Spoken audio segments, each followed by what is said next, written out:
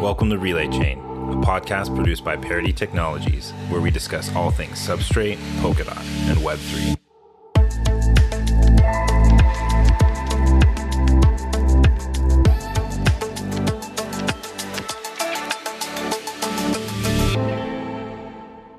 In this episode of Relay Chain, I spoke with Jamie Burke from Outlier Ventures. Outlier Ventures is currently running a Polkadot accelerator through their Basecamp program.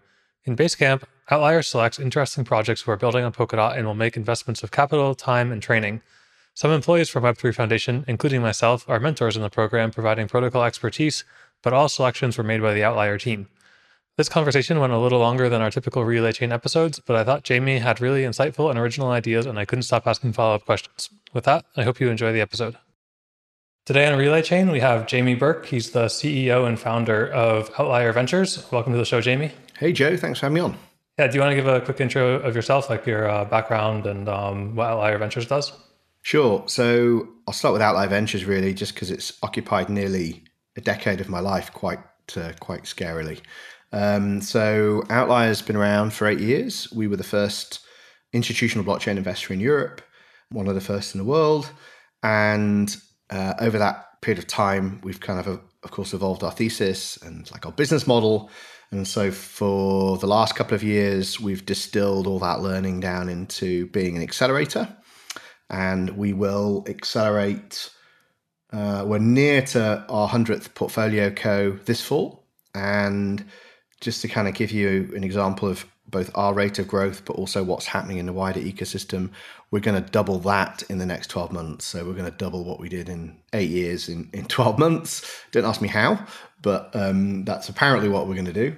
And of course, one of those is through an accelerator with Polkadot, which we'll talk about a little bit later. But effectively, we've been investing in what we now regard as the metaverse, the open metaverse, as a kind of framing for the direction of Web3. But of course, prior to that, really, thinking through what does this Web3 stack mean, both in terms of a technology set, its primitives, but also as an economic system. And so, the framing now in the context of the metaverse is how can we extend this economy that we built, this permissionless financial system, and extend that into gaming, virtual worlds, and anything that you could imagine in the context of the metaverse. I think something that's really interesting about Outlier, just that I noticed in my research, and I think we'll talk about it a little bit more in the middle of the show, is just how open you are with some of the information. Like you said, you have 100 portfolio companies, and like if you just go on the Outlier website under the research tab, you publish kind of more than weekly, just a lot of information about not just these individual projects, but also just about general trends in the ecosystem. And you're a lot more open than other VCs who might kind of use their information as edge or something.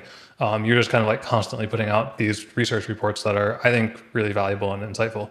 Thanks. I appreciate you saying that. I mean, sometimes it feels like actually maybe we put out too much, but we just kind of have this culture of thinking out loud, because back in the day, we didn't have a load of capital to deploy. And also, as we've tried to navigate the space over the last 8 years, it's just increasingly complex. So, we're like 40 plus staff now as a partnership. So we're quite unique in that we're not a GPLP fund, in that we're not a bunch of GPs that manage other people's money, LPs. It's our own money, and it's the money of, I think, near 35 partners, individuals. We've just taken on our first institutional partner. We're going to do a big announcement as to the kind of mix of those new partners, which is really exciting, because we are bringing in partners that reflect kind of 3 areas, domain areas for us, which we think are critical to invest in and navigate the metaverse, which is not just technology, but finance and culture. And of course, this year has really, through NFTs, has really shown the power of the Web3 stack in the context of culture and cultural artifacts, cultural assets, and the kind of financialization of creative industry. So we're kind of increasingly reflecting that across the partnership. But even with, whatever it is, 35 staff, 35 partners, it's still impossible for us as one organization to ever fully be able to navigate this space, its nuances. We have people who are specialists in game theoretics and, engineering from a technology perspective, economics. People have worked in capital markets their whole lives. And yet still, every week there's just a new thing that you've got to get your head around. So for us, we've always proactively and deliberately thought out loud in order to attract like-minded people to help finish our thoughts, refine them, pull them apart, develop our thinking. And so, we've always had this ecosystem mindset. And so actually it was quite natural for us to become an accelerator, because effectively an accelerator is just a kind of platform, for want of a better word, that mobilizes or catalyzes an ecosystem around a cohort of startups. But really that's been built around this thought leadership stuff. So we've always tried to be quite considered in our thinking, but always been incredibly open about it. And so I'm glad that that's getting through to people like you. Yeah, I find it quite valuable. So I want to start out with just kind of like a general definition of Web3 and then the metaverse, and then start talking about this metaverse stack and like how Web3 fits into it. And I really wish that I started my research for you like maybe a week or two ago, because I actually got caught off guard myself at Messari Mainnet. I was presenting about Polkadot, and with 17 seconds left, so I had just given like an update on like Polkadot's accomplishments over the last year and some of our roadmap and kind of like top priorities. And with 17 seconds left in the session, somebody asked me, what is Web3? And I just kind of like froze. And I was like, oh shit, like I should have an answer to this. I mean, I've been working on Polkadot for 3 years. I work for the Web3 Foundation. And I was just like, it was a different track in my mind. And then I was watching one of your interviews from like a month or two ago, and you just said Web3 is a collection of protocols that prioritizes users over platforms. And I was like, shit, I wish I had watched that and had that in my pocket for standing up there caught off guard without an answer to Web3.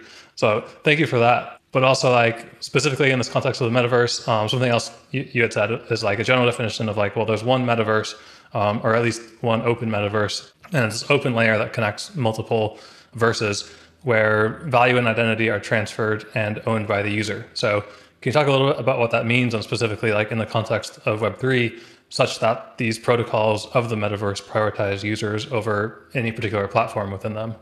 Yeah, so we'll start with Web3, and it's funny because if you hadn't told me that answer that I given somewhere else, I probably would have given a totally different one. And this is because there's so many different ways to say it, right? But ultimately, for us at Outlier, Web3, as you say, is centered around user centricity, and that can be versus platform and shareholder supremacy.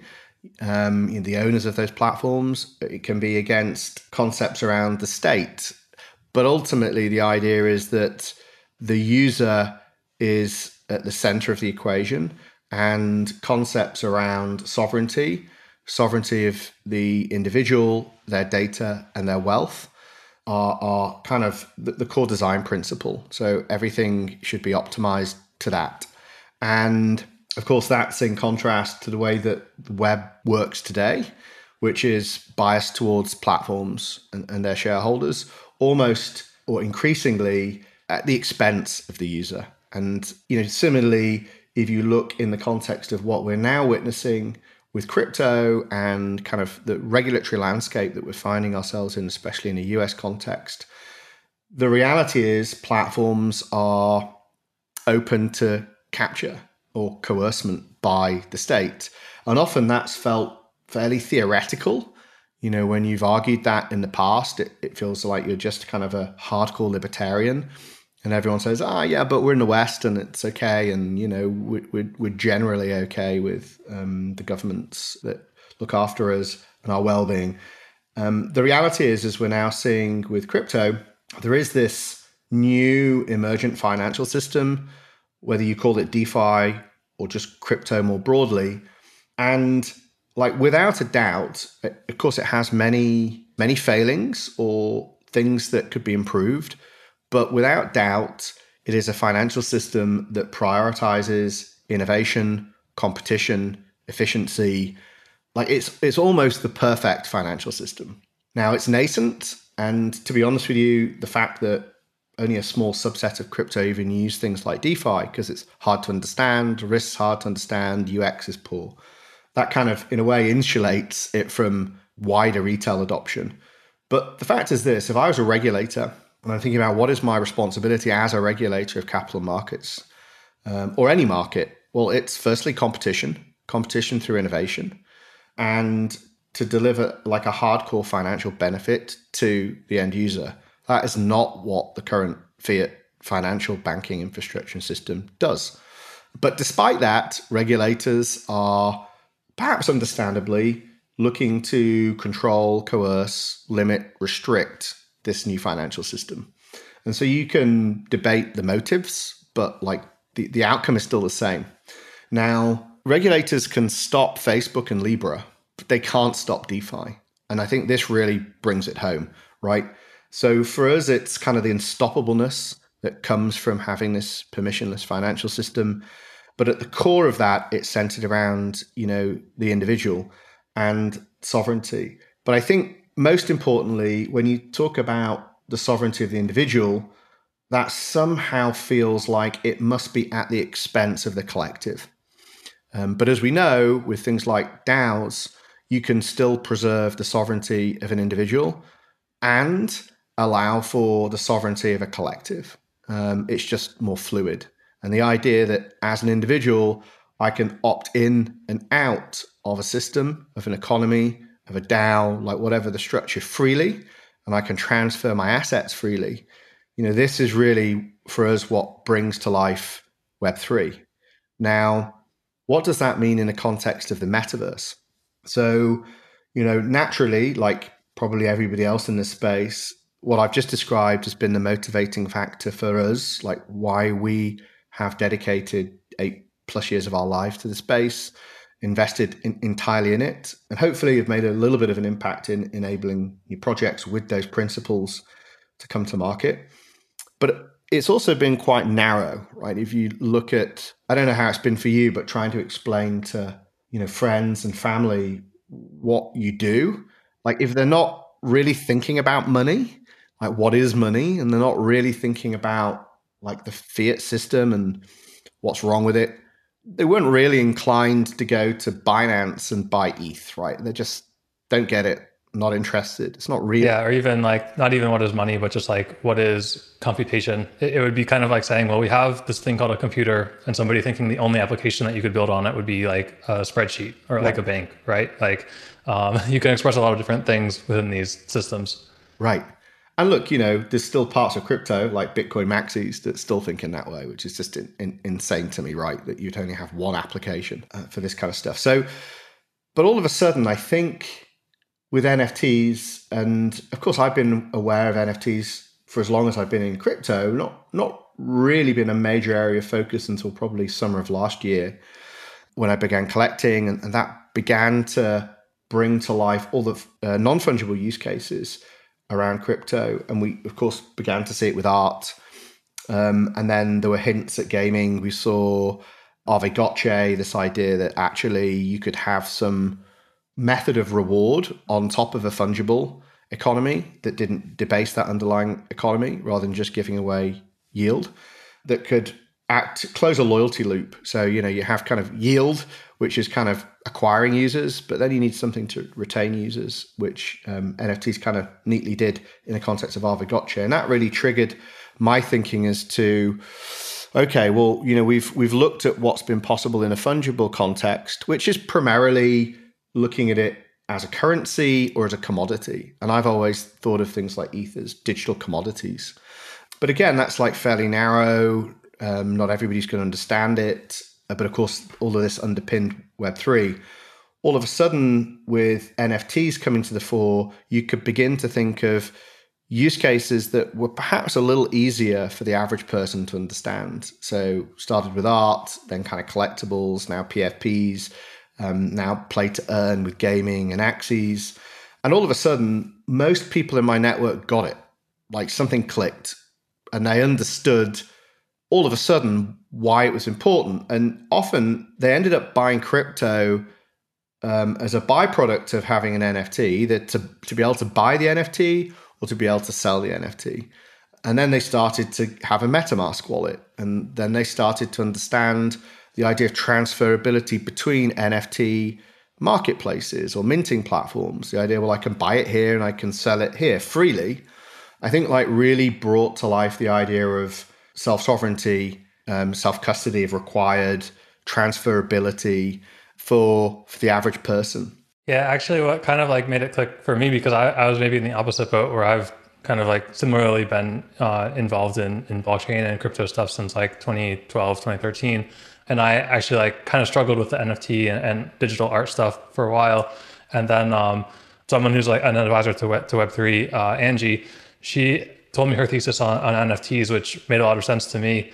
And that is that basically like in the 90s, status symbols were basically like homes, cars, art, fancy china, the kind of stuff, like everything in that set is like stuff that's within walking distance of where you live, or like it is where you live. Whereas now, like a lot of people who are like even like very wealthy would live in like a camper van or like be a digital nomad, and their status symbols are like a selfie in front of the Eiffel Tower or something like this. And so like they want to actually own that, and like this is mine. Like I want to be able to take it wherever I go with me and not have it like owned by Instagram or something. Yes, exactly. And also like the way I've increasingly begun to understand NFTs are, and it's not limited to this because of course NFTs could be like an insurance policy. You know, I mean, there are infinitely more non-fungible use cases than there are fungible ones. But I think the most immediate implementation of NFTs are, they're kind of a form of social media. Like they're a social media without a social media platform. And so that can be for status, but it can be, you know, status in a kind of social context, you know, macro one, micro one. It can allow for engagement between a creator and a consumer of a thing or an experience. And, you know, this idea that once you start to see it in that context, you go, well, actually, yeah, an audio file is kind of like a digital LP. Like people can start collecting music again. Like until now, the internet's just turned music into something you consume. You stream it, you don't think about it, you listen to it outside of an album for the price of a coffee cup. You don't really care about the relationship between that thing, that creative asset or artifact, and its creator. The provenance is kind of entirely broken. So the relationship with music has effectively been broken as a consequence of the web.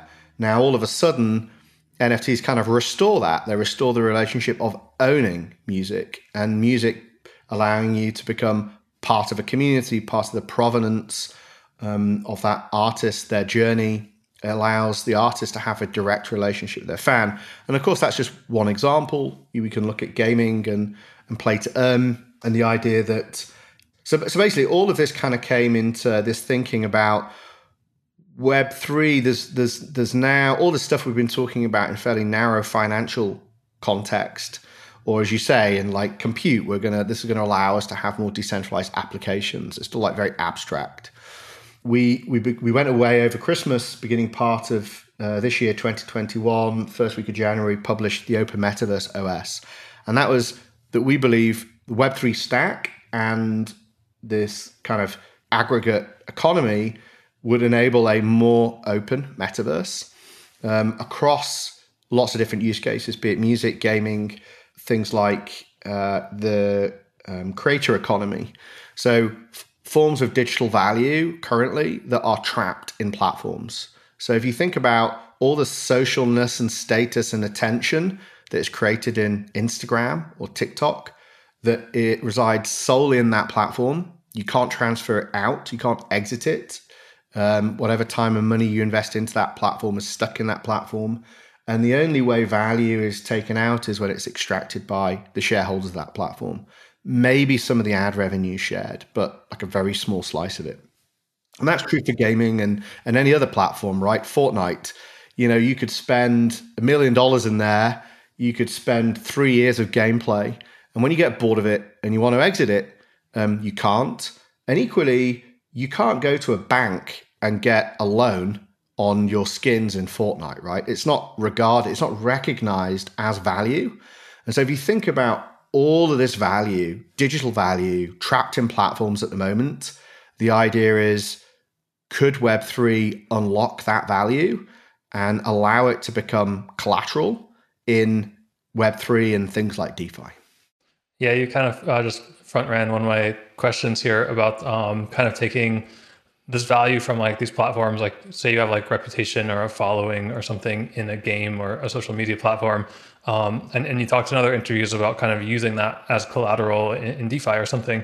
How do you adjust for like the risk of being deplatformed? Like I kind of understand that like if you have a Web3 platform where the user actually controls like their followers and everything kind of like about their reputation, and it's kind of like portable from metaverse or from like instance to instance within this metaverse, that's valuable and that the user kind of like has possession of it. But if you wanted to like, this is kind of like the classic, like, well, how do you tokenize something that's a real world asset, like a painting? How do you tokenize something that would be like your followers on Twitter and still account for the risk that like Twitter could deplatform you? Or do we just have to basically build out all of Web3 and there's no transition at all and it's just like a jump over?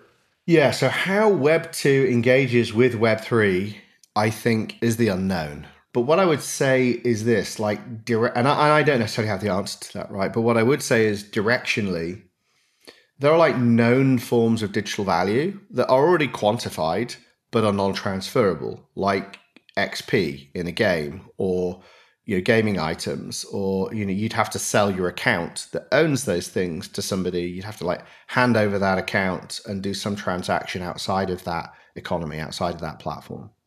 And then there are other forms of value that aren't currently quantified, like influence, as you say. Like maybe it's views, maybe it's subscribers, but it can often be quite difficult to quantify financially.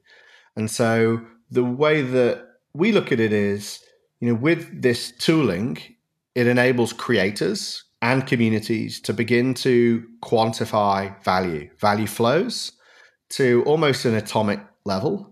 And as long as there are other people that believe in that value and are prepared to exchange that thing for another thing, then you have a market. And because it's a free market, it's entirely open, it's entirely permissionless, where there is genuine value, markets will form. And actually, one of the really interesting things is, on the one hand, I think it's fairly safe to say, with what Axies has done with Play to Earn, it's now the highest revenue generating game on the planet, beating AAA games, AA games, free to play, like any category you want. It's generating more revenue from them from a much smaller player base, like 1 million players. Compare that to Fortnite with, I don't know, however many hundreds of millions of users it's got. So I know for a fact the gaming industry is going, okay, well, actually, maybe this does make sense. Right? Maybe we need to be integrating Web3 or Web3-like technologies into our digital economies to allow for transferability. So the beginning part of this year in our report, we reported the stat that I think came through the Blockchain Gaming Alliance, that in blockchain games, people spent 5 times more money than in non-blockchain games. And everyone poo-pooed it in the beginning because they said, but the sample size is too small. It's not comparable with something like a AAA game. And then, 6-7 months later, you look at Axies.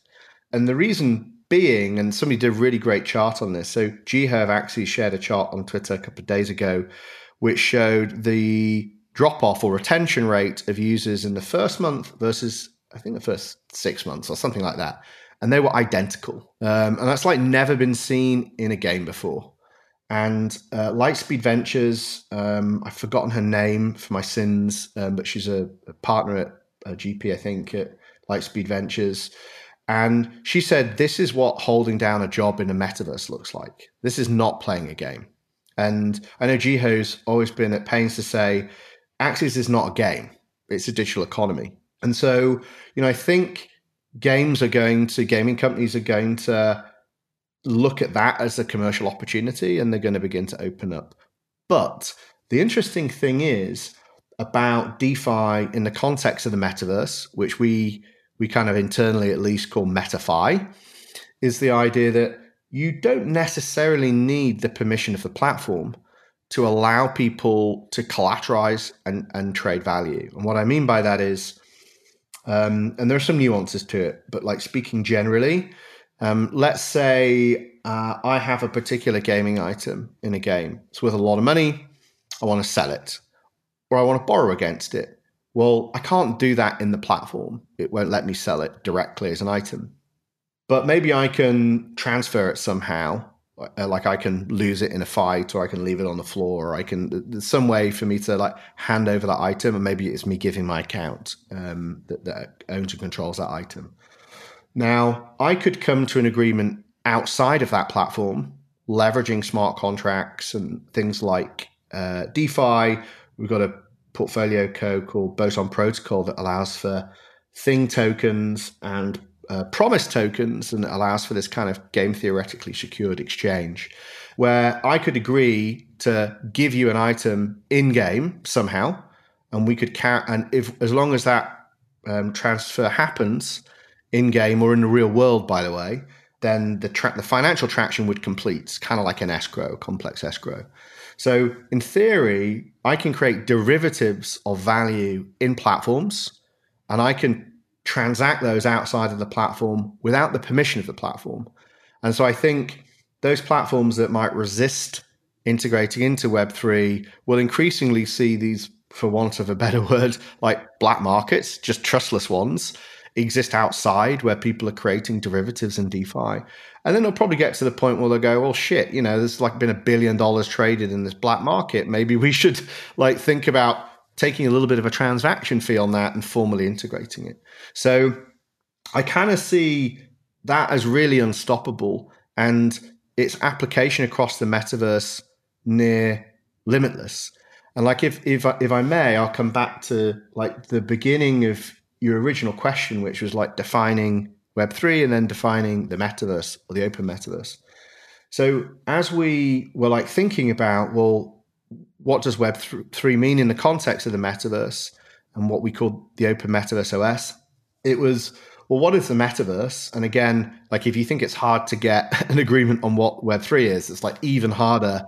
Like just Google it, or like go on YouTube and try to find any two people agree on how you define the metaverse. But how we define it is putting aside specific technologies. The metaverse is this interface layer made up of innovations in hardware and software that blur the physical and digital. Like you could say that's VR, you could say it's AR. Actually, we don't think it requires any one of those. Some make it more immersive than others. But I would argue, Zoom could be a very early example of the metaverse, right? But the difference is, as you said, there's a single metaverse. There's not lots of metaverses. In principle, anyway, there should be a single metaverse. If you go back to like science fiction, Snow Crash, there's not like multiple metaverses. There's one. For it to be meta, it has to be like the ultimate. And for us, well, if you look in science fiction, the way it was described in Ready Player One with the Oasis was this economic system that enjoyed supremacy to nation states. In that instance, one company was trying to take control of it. But the kind of key point there was it's an economic system. And secondly, that it enjoys supremacy to nation states, which for me sounds a lot like what we're building with crypto. And so this is why I argue you actually can't be part of the metaverse if you aren't integrated into a meta digital economy.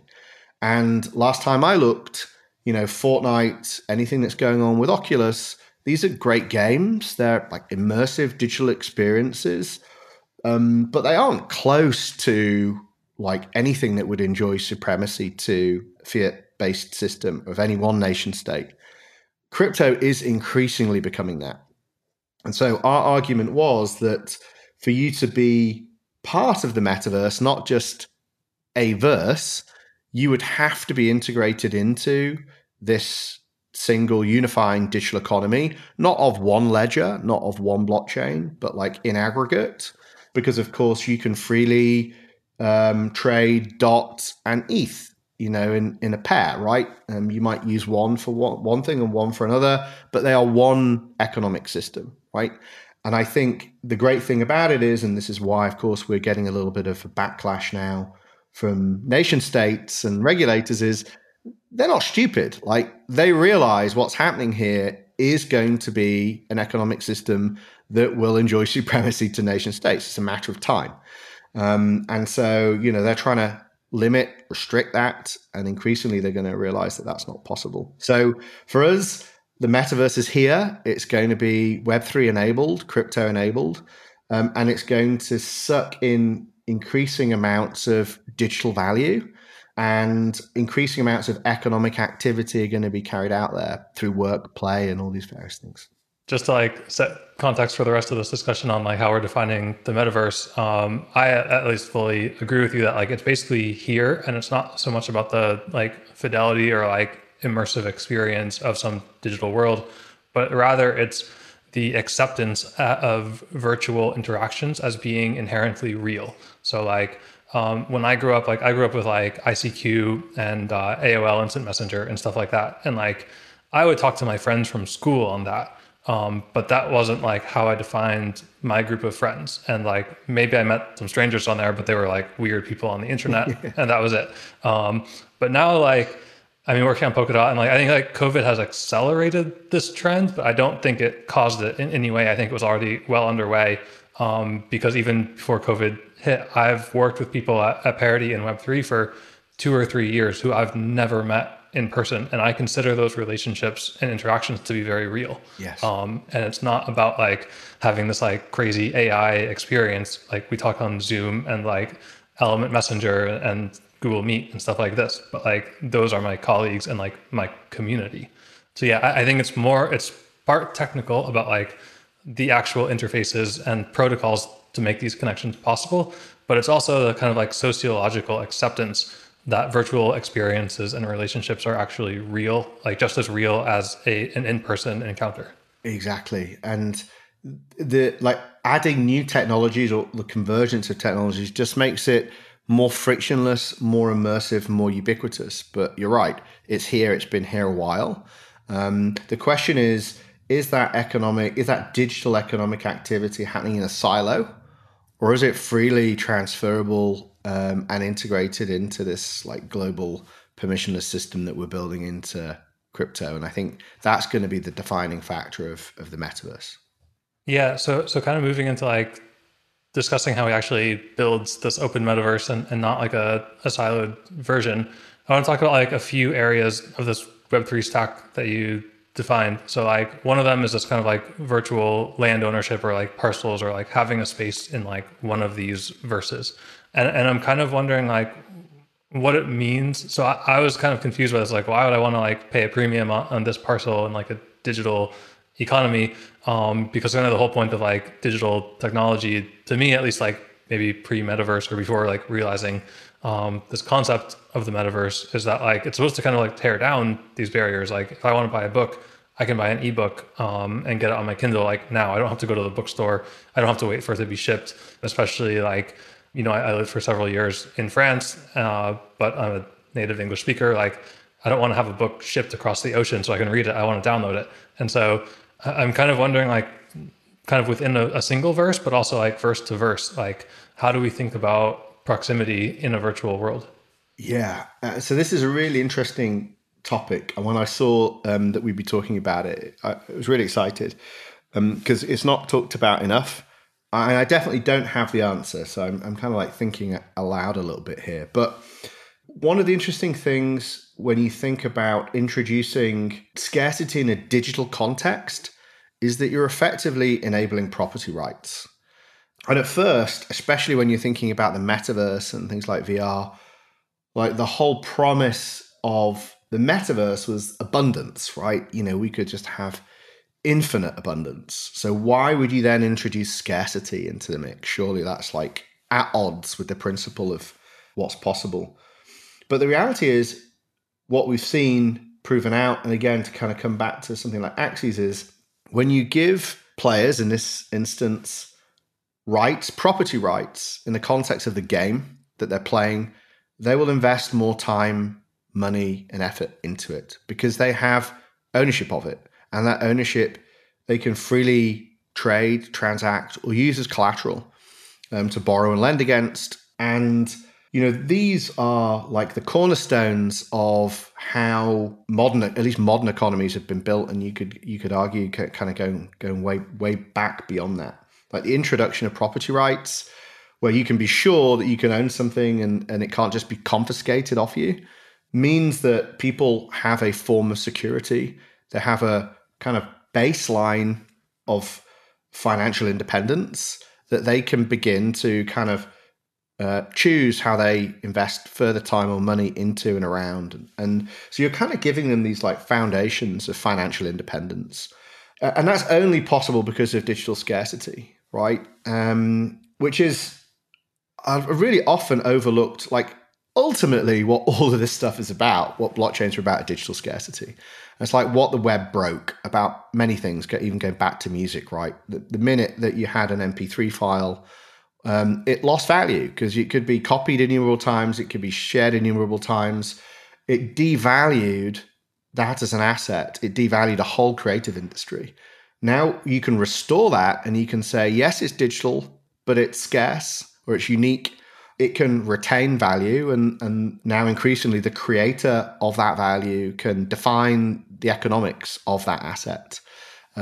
So you've allowed, again, for this kind of financial emancipation of a whole creator class. So this is kind of the backdrop, a long-winded way of saying it, but like this is the backdrop of digital scarcity and the idea of property rights in virtual worlds, virtual environments, virtual economies. Now, at the accelerator at Outlier Basecamp, we have any number of projects looking to apply this in the context of AR or VR and virtual worlds. And in most cases, actually, they basically create a fixed amount of, let's call it virtual land. And that's it. There'll never be any more. And that's kind of acting as a baseline for people to buy real estate and then to invest in content.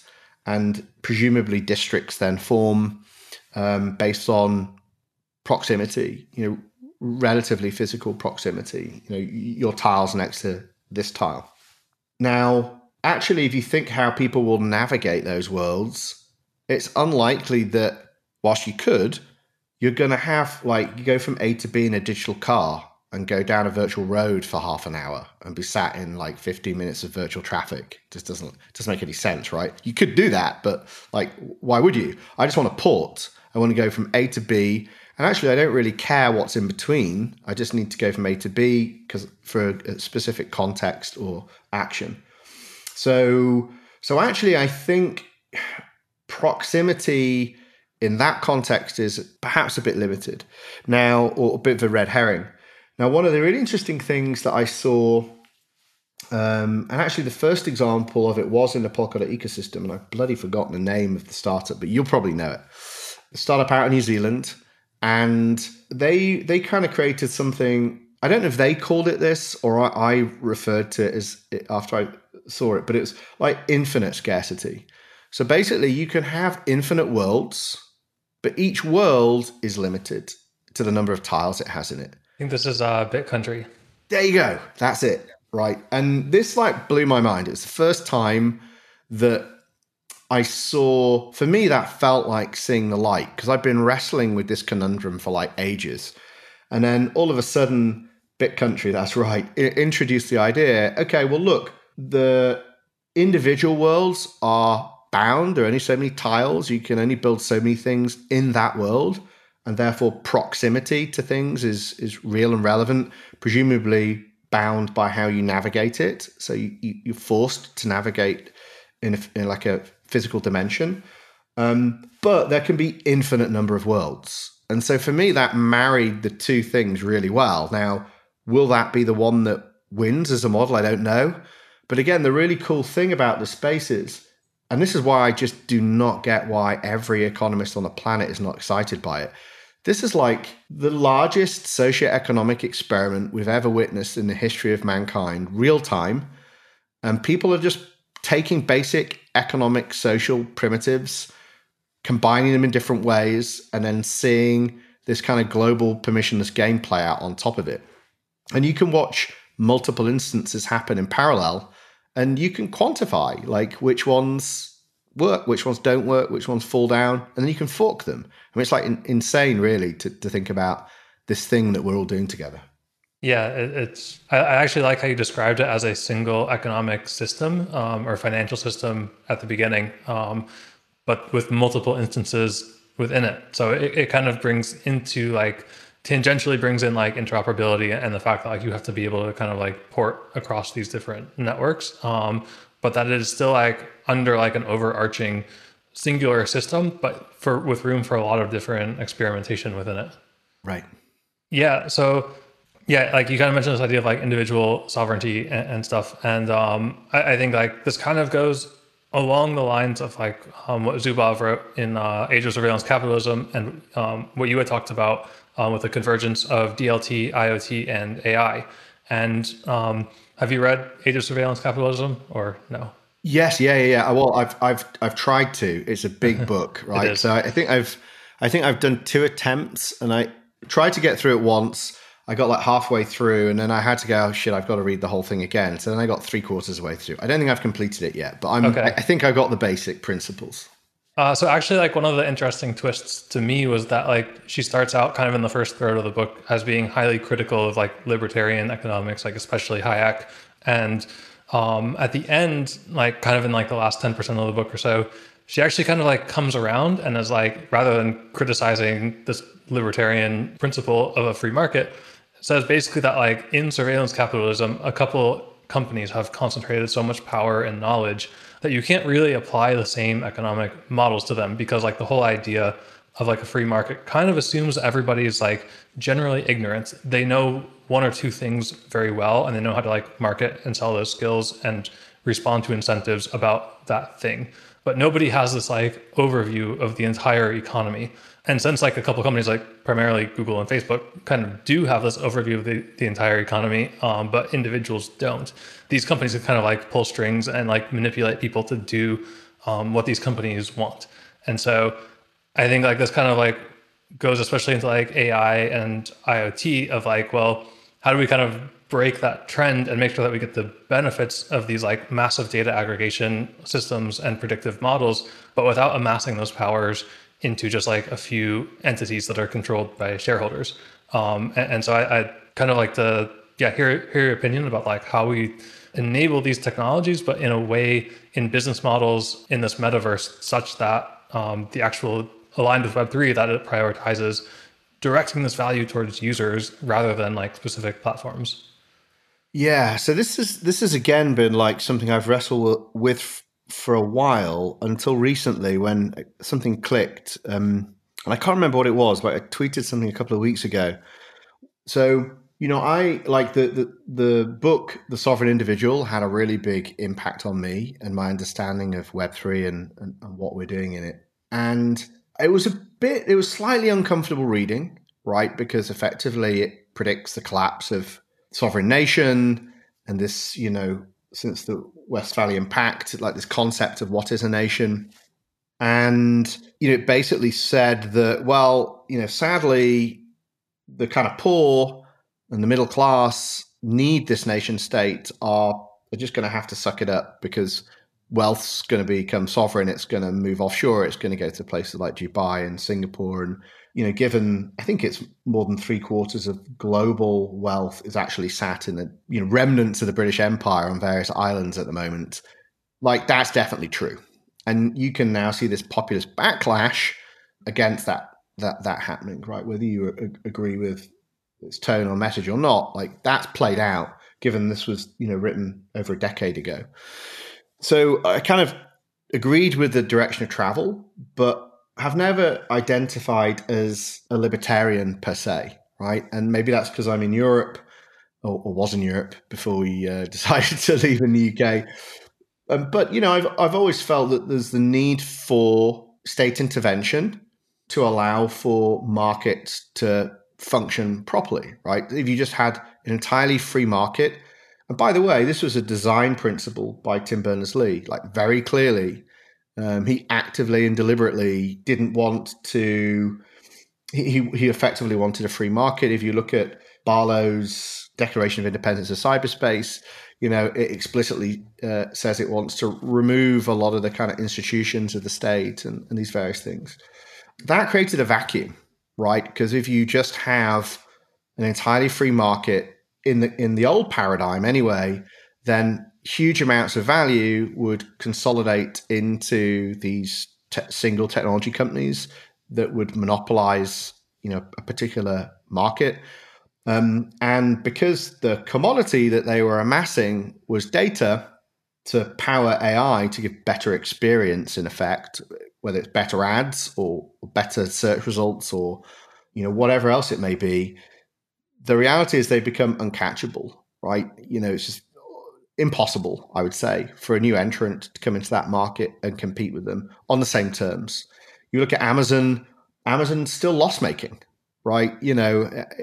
Crazy to think, right? It's reached the scale that it's reached and it's still loss-making because it can basically get money cheaper than anybody else on Wall Street, right? So try and compete with a company that's losing billions of dollars every year as a startup. Not going to happen. So it's just allowed them to achieve these economies of scale. Now, the interesting thing about Web3 is that at its core, it also it's based upon free markets.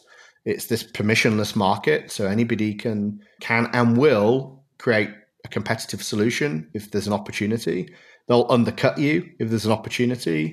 They'll deliver more yield if there's an opportunity. It's like hyper competition. It's like the ultimate free market. But because it's centered around the sovereignty of the individual, and that individual can freely form or participate in collectives, it feels like there's a counterbalance. So, it's unlikely, not impossible, but unlikely that value is going to concentrate into single corporations in a Web3 context. It might at the intersection of kind of CeFi and DeFi. So if you look at, Coinbase, right, that's big monster of a corporation now because it's at this intersection of the fiat-based system and corporation and equity and shareholders and stock markets and crypto. But like if you're talking about things that just are native to and live and exist within Web3, because a user can leave at any point, how many people would have left Facebook, years ago if it was easy to just port their identity data and friends? Like probably most people that I know. Of course, younger generations just don't even use that platform. Most people are stuck there, like they're trapped deliberately by design. It's called these walled gardens that are moats that every VC, it's the dream of a VC and a Web2 entrepreneur. Those things just do not exist in Web3. So I think that, if you read books like Master Switch by, I think, Tim Wu, he always spoke about this bundling and unbundling and unbundling in technology cycles. One new disruptive technology would come along, it would unbundle these kind of platforms or monopolies from the previous cycle, but they would always bundle back up. You would always end up with another monopoly. I'm not sure that's true in Web3, and I would actually go as far as to say it's improbable. And similarly, we know that and that's because the individual's sovereignty is preserved. But then to the other point, that doesn't mean that we end up with this hyper individualistic, like libertarian wet dream, because actually, as we're seeing with DAOs, it allows for this fluid collectivism. And I don't think we've really begun to see like the full power of that. Of course, we know most blockchains are collectives of people that are committing resource to a network to secure it and to enjoy the benefits of it. They're participating in its economic success, hopefully. But like we've not seen on top of that, like average people being able to, beyond owning a little bit of that cryptocurrency or digital commodity, digital asset, like being able to kind of freely form these fluid collectives. And I think once that starts to happen, and I hate to say it because it sounds just utopic, but like it feels like the ideal scenario: free markets, the sovereign individual, and fluid collectivism. Yeah, I would say personally, like from maybe like 10 years ago to 5 years ago, I would have called myself a libertarian. And I don't really know what to call myself anymore. like I would say I've kind of moved away from that, but I don't know exactly how to define it. But I would say like, I think that the idea of like a physical, like geographic nation state still makes sense and has value as a construct and a way to organize people. It's just that with Web3 or the web in general, it's not the only construct. So historically, like you might have only identified as a citizen of some country, whereas now like people can be citizens of these like online communities, and they can also change their citizenship and like move to other communities, or at least in like open communities. I kind of like see it that way, like that there's kind of room for both. That like you can have nation states as a construct, but you can also have other constructs and ways for people to organize on top of that. And I even kind of wonder about like we said, like Amazon, like they can just borrow money because they have like physical assets and a company and this thing that like as an idea has long-term value that they can use as collateral. But there's kind of like this parallel trend, like completely outside of blockchain, but just like in cloud computing of like infrastructure as code.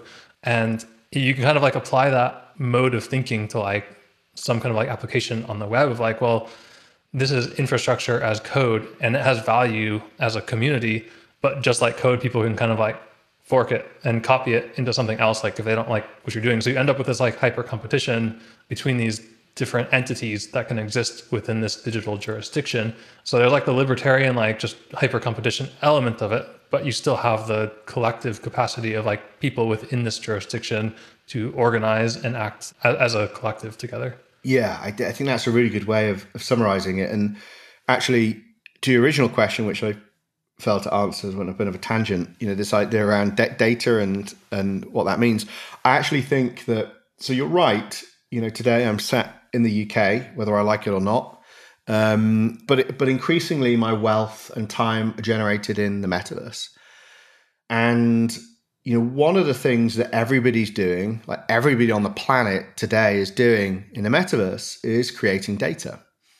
And for us, like the most immediate and obvious use case when we were looking at blockchains was this kind of commodification, financialization of data. That's why we invested in Ocean Protocol way back. That's why we invested in Fetch.ai, who are looking at the compute side. And this idea that we're going to produce data, and ideally we would either directly own and control it.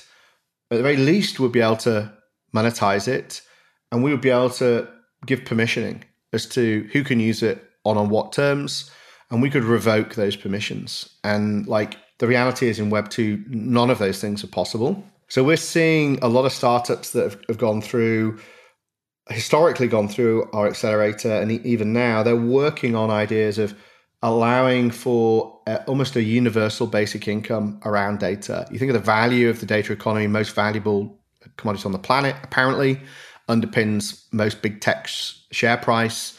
And so if we can begin to unlock that can form a passive income for the global population. And I think for many people will actually be the first digital asset that they convert into crypto somehow. So like, they'll cash out into DOT or Bitcoin or like whatever from their income that they've earned by, connecting up their browsing data. For example, we've got a company called Streamer. I think they've got 30,000, maybe even 40,000 users now. They just put a plugin into their browser. They passively can earn income from their browsing data. It's anonymized. You've got, projects where you can kind of commit that data set into a data union based on different parameters, right? So you can donate that data for a good cause, for some kind of medical breakthrough. You can commit it to a group of like-minded people to create a powerful data set for, a particular category of people, however they might identify. And you can aggregate that data set and increase its premium into data marketplaces. And Ocean Protocol have done IDOs, initial data offerings, where you take that aggregate and then effectively auction it to the highest bidder. So I think that like one of the coming back to this idea of digital value that exists that's currently trapped in platforms in the metaverse, data's like it. The problem is it's for an individual user, it's not worth that much, right? To necessarily bother, which is why you need ways to aggregate it. And that's why I think data unions and stuff is going to be really powerful. And especially in the context of Polkadot and Kusama, right? Because you can easily define the economic terms of a parachain, you can set the parameters of its governance. It will lend itself much more easily to, taking control of these digital assets and building new business models around them. Yeah, that's always been an interesting property to me about the digital the value of data is that most goods in according to classical economics would have some kind of a declining marginal value. So if you have two of something, the third one can be quite valuable. But if you have 1,000 of something, the 1,001th is not that valuable. Right. Whereas with data, if you have one person's Amazon shopping history, it's not really that useful. But if you have 1 billion people's Amazon shopping history, then the billion plus 1th is super valuable because you have so much data that you can just target that person and basically coerce them into buying whatever you want them to. So that one piece of data or one data set is actually supremely valuable. And so I kind of wonder along these lines of digital spaces being their own communities, and you mentioned universal basic income, and we've kind of overarching had this theme of people owning their own data. Can these turn into start and actually creep into the realm of a nation state? And so have these programs like universal basic income or taxation, wealth redistribution, provision of digital services. And how does the metaverse actually start to compete with physical nation states? Yeah. So, and this is the bit, I'll be honest, I'm kind of working through, right? But as the regulatory environment is tightening the screw, I'm increasingly, I was holding out that maybe some forward-thinking nations, perhaps not the US, because they've got the most to lose, right, from their kind of homogeny, the supremacy of the dollar, and everything else. But certainly the UK, post-Brexit, right, it's kind of an island drifting off, trying to find its purpose.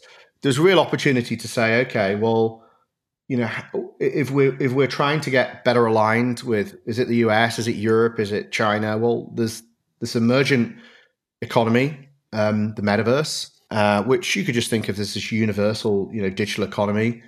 It's going to be order of magnitudes greater than the economic cycle of China, what that meant to global GDP. I don't know how much more. Is it 2x, 3x, 10x?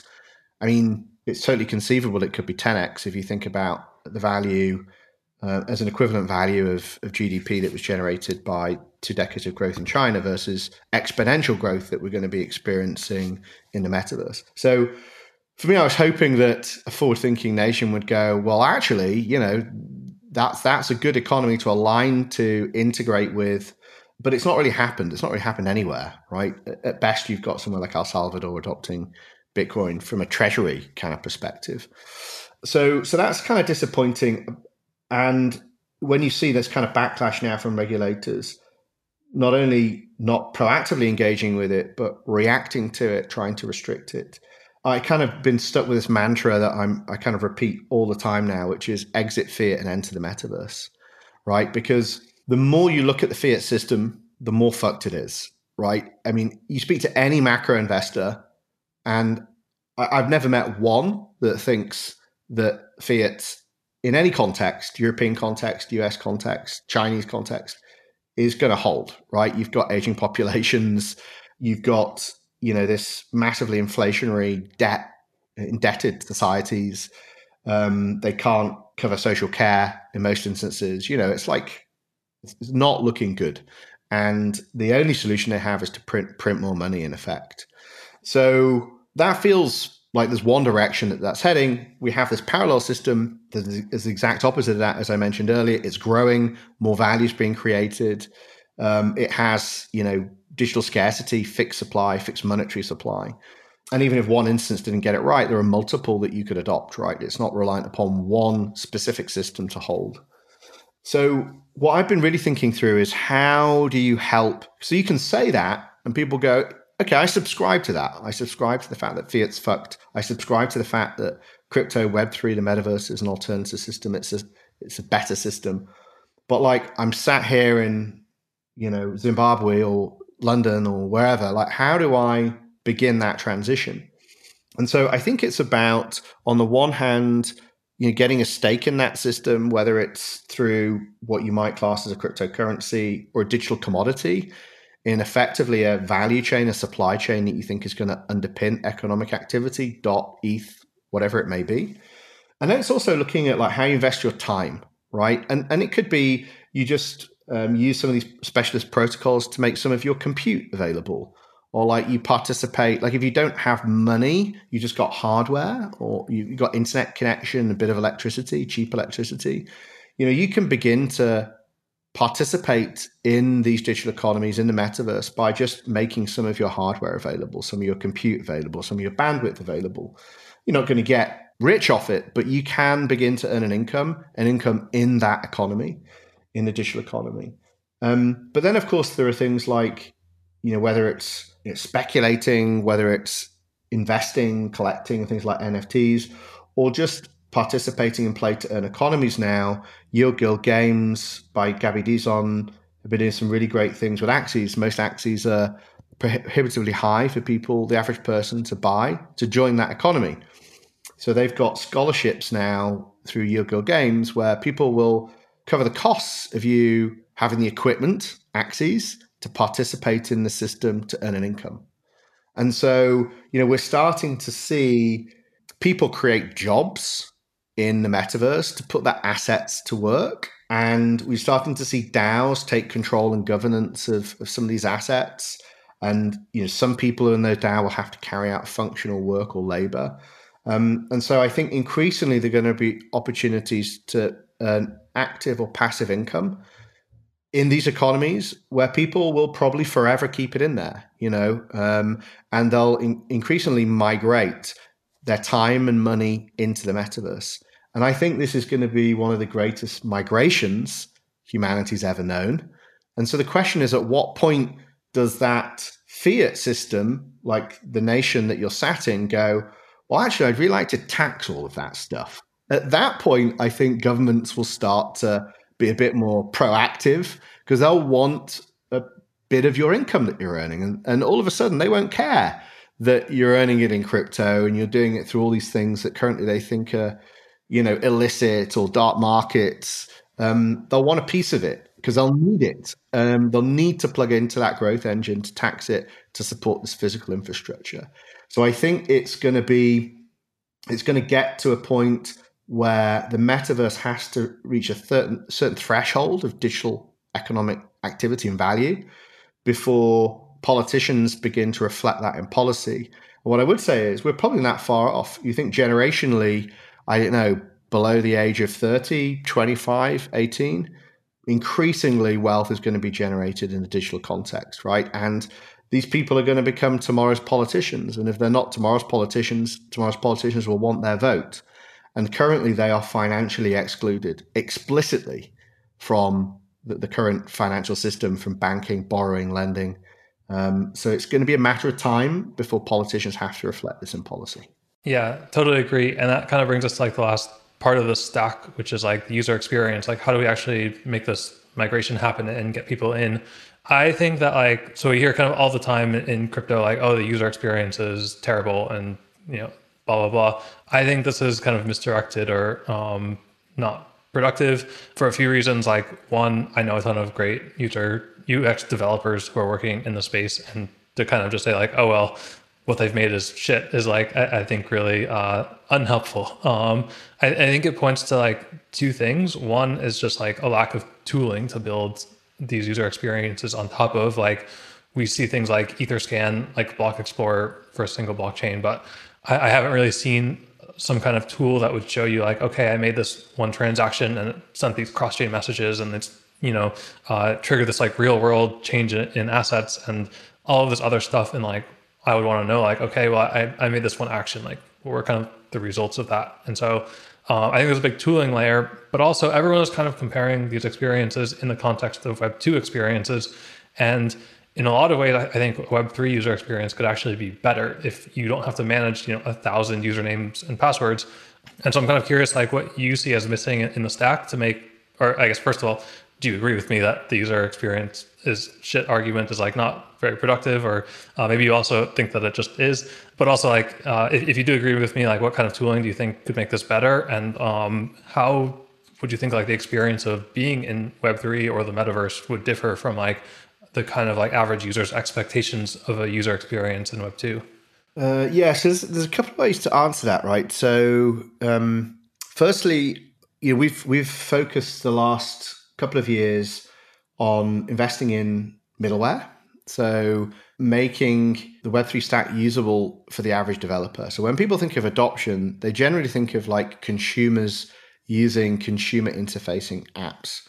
But actually, like that happens after 99% of developers can use this stuff and build equivalent SaaS type businesses.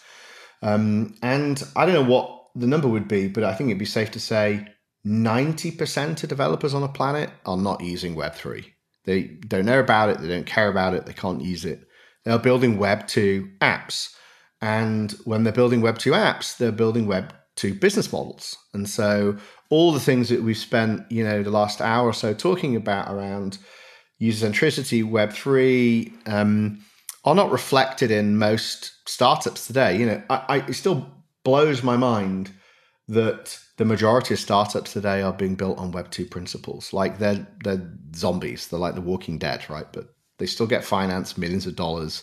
They'll go through something like Y Combinator and they'll do fine until they're dead, before they know it. Now, why is that? Well, because there are two parts to building an app that can have a SaaS type equivalent service to an end user.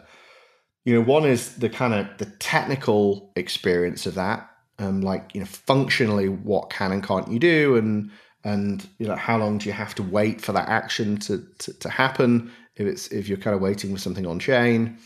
But then there's the economic component, and I don't just mean like gas on Ethereum.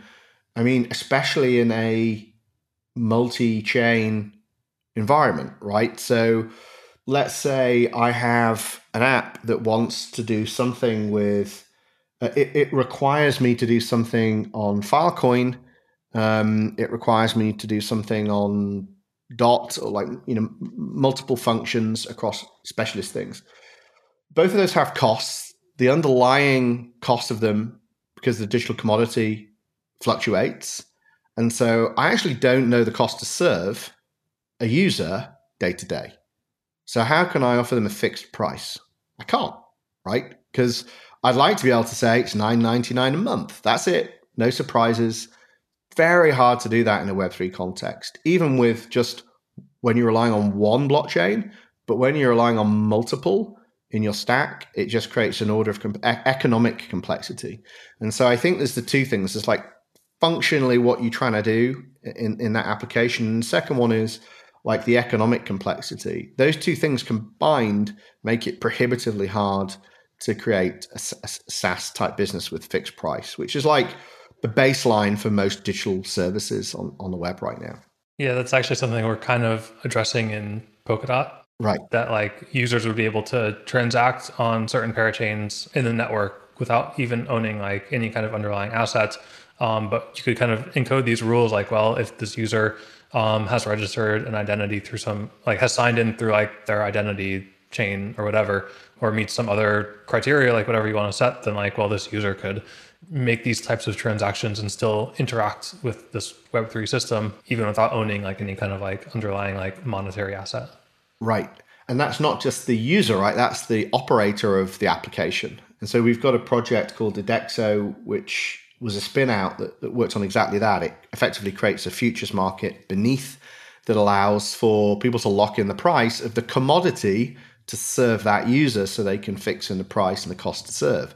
And so I think like all of this stuff's coming, but the Web3 stack has by design prioritized different things to Web 2, right? And these kind of principles that we've discussed throughout, network security or like whatever it might be, almost at the expense of user experience. I think that's being solved. It's increasingly being solved through things like Polkadot, but also like fundamental primitives that are allowing to abstract both technical and economic complexity from dApp development. So I don't know. It's incredibly complex. Every time you kind of peel a layer off, there's like another one. Shoot, we've got to solve that too. But it is happening. There's enough brain power. I mean, the brain trust that we've got in Web3 is just like unparalleled, I think, and the range of disciplines of people that are kind of coming in. So I think it's coming. And the reason why we've partnered with Polkadot, which I guess kind of teases up nicely to talk about the collaboration at the end, is precisely because Polkadot is removing many of these barriers to developing dApps that can have business models that feel familiar to an end user. Yeah, that kind of moves us into wrapping up with the Outlier Ventures Basecamp partnered with Polkadot. And if you want to talk a little bit about this program and who's involved and its goals. So we have something called Basecamp, which is like a protocol agnostic accelerator. We've run it for about 2.5 years now. And as I said, accelerated nearly 100 startups.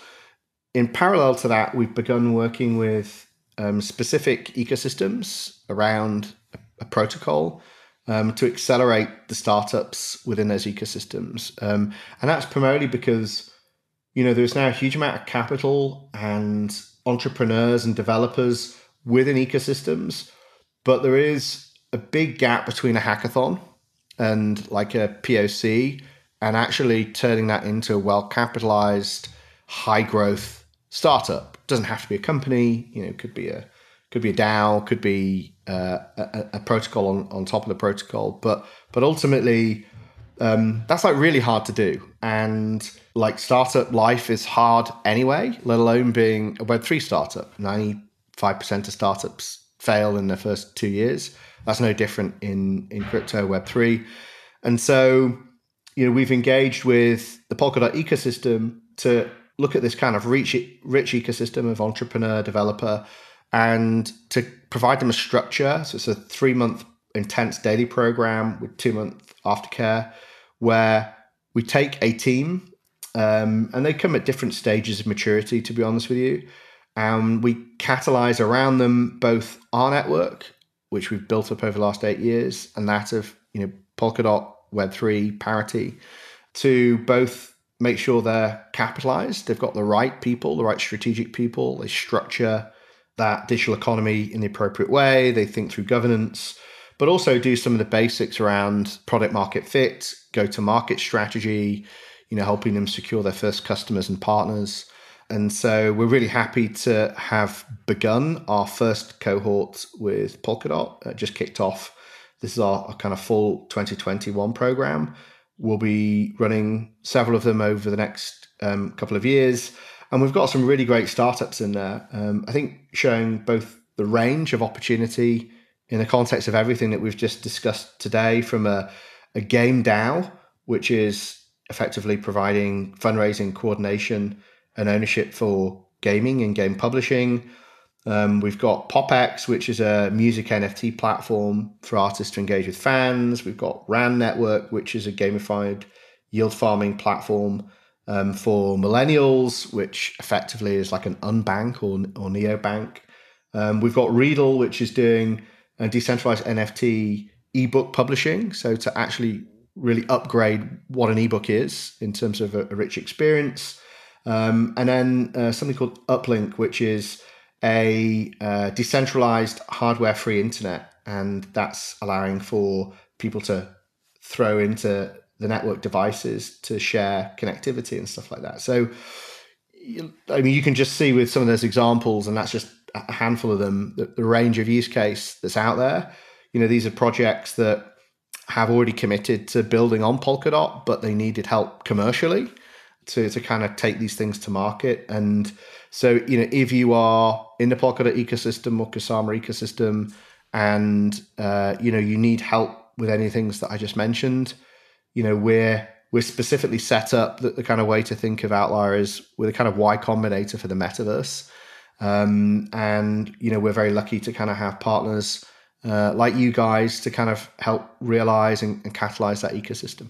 Yeah, I think these programs are super valuable. I'm biased because I'm a mentor for this cohort, so I'm quite excited to see how it goes. And it's my first time participating in something like this. But yeah, I've been through startup thing. Like, I wish I had kind of an accelerator like this many years ago. Like I started like 2 or 3 companies that kind of failed, and ultimately like kind of just led me to apply for what I thought was a stable, normal job at Parity in 2018, which is also a Web3 startup. And it's been like a lot of fun, but I think like, yeah, getting a startup off the ground is really hard. And if the research that you have just published for like the public is any indication, you obviously have a really strong team that's kind of working on these programs and help get them going. And I think even just like, not just product market fit, but identifying the product. Like I know I worked on a couple of things like as solopreneur projects back in like 16, 17, that like I look at them now and I'm like, oh, that thing that I did that was like step 2 of 20 to build the thing that I was building, like that thing was the product. Like that's what I should have marketed and sold. Right. But I totally missed it. And like now it's like clear as day, but you don't always see those opportunities when you have your mind like focused on a vision down the road. So yeah, I'm excited to see how Basecamp goes and yeah, everything that comes out of it. Yeah, look, in startup world, time is money. And so I don't doubt most of the startups that we work with could eventually get there, but it might take them a couple of years because they've got a small team. They don't have all the competencies. We've got all the specialisms on tap. We've got the learnings of working with 100 startups. We've got 1,000 investors in our network. We've got great mentors like you. And as you say, we can provide that outside perspective, not just us, but this network of mentors, partners. And so like it really does accelerate the journey of a startup. And so what we do with startups in 3 months is the equivalent of 12 or 18 months worth of time. That would have cost them several million in money if they're lucky enough to survive the first year of being a startup, because it's hard. But also just like your sanity, as you said, like being an entrepreneur myself, the entrepreneurial journey is really hard. It's stressful, and you most likely lose all your money doing it, right? And so like anything that de-risks that for me is worth it. I wish, when I was doing startups, I'd gone through an accelerator. I'll be honest with you, I didn't have the humility to do it. The best founders that have gone through our accelerator, that have gone on to build multi-billion-dollar networks, have been the most humble people. Like they're good at acknowledging what they're good at, where they've got gaps. They bring in experts to help them fill that gap, and they kind of focus on, the fundamentals. Yeah, it's really hard to build something and to kind of to hire an expert and let go a little bit, because I know as a founder, like you just want to like have control of everything, and it's like really hard to say, oh, somebody else is better at this, I should just let them run with it. That's right. So what I would say is to kind of close off. If you're working in the Web3 space, or Polkadot specifically, go to outlierventures.io/Basecamp, apply. We're basically perpetually recruiting. We've just begun this current cohort, but we're recruiting for the next one almost immediately. We run them pretty much back to back throughout the year. And we'd love to help you. Yeah. We've gone quite a bit over time. Sorry about that, but it was just really exciting, and a million tangents that I always wanted to go off of. It was like really good discussion. So thank you, Jamie, for coming on. No, thanks for having me on. The problem with this, I think we're actually quite restrained in the tangents that we didn't explore, but that shows you that how exciting this space is, right? Yeah, we've gone over, but that was with the filter on, at least for me. That's fun. Thanks, Joe. Yeah, thank you. Thanks for joining us this week on Relay Chain. We'd love to hear your thoughts on the subjects we talked about today. So please reach out to us on Twitter @RelayChain or by email podcast@parity.io. The team at Parity has some of the brightest minds working towards building a robust and inclusive ecosystem that puts power back into the hands of its community members. With cross-chain communication as a primary goal, we aim to break down the tribalistic barriers that have formed throughout the blockchain industry. If you want to learn more about what we're building, or if you want to join our team, visit our website at parity.io and sign up for our newsletter at parity.io/newsletter.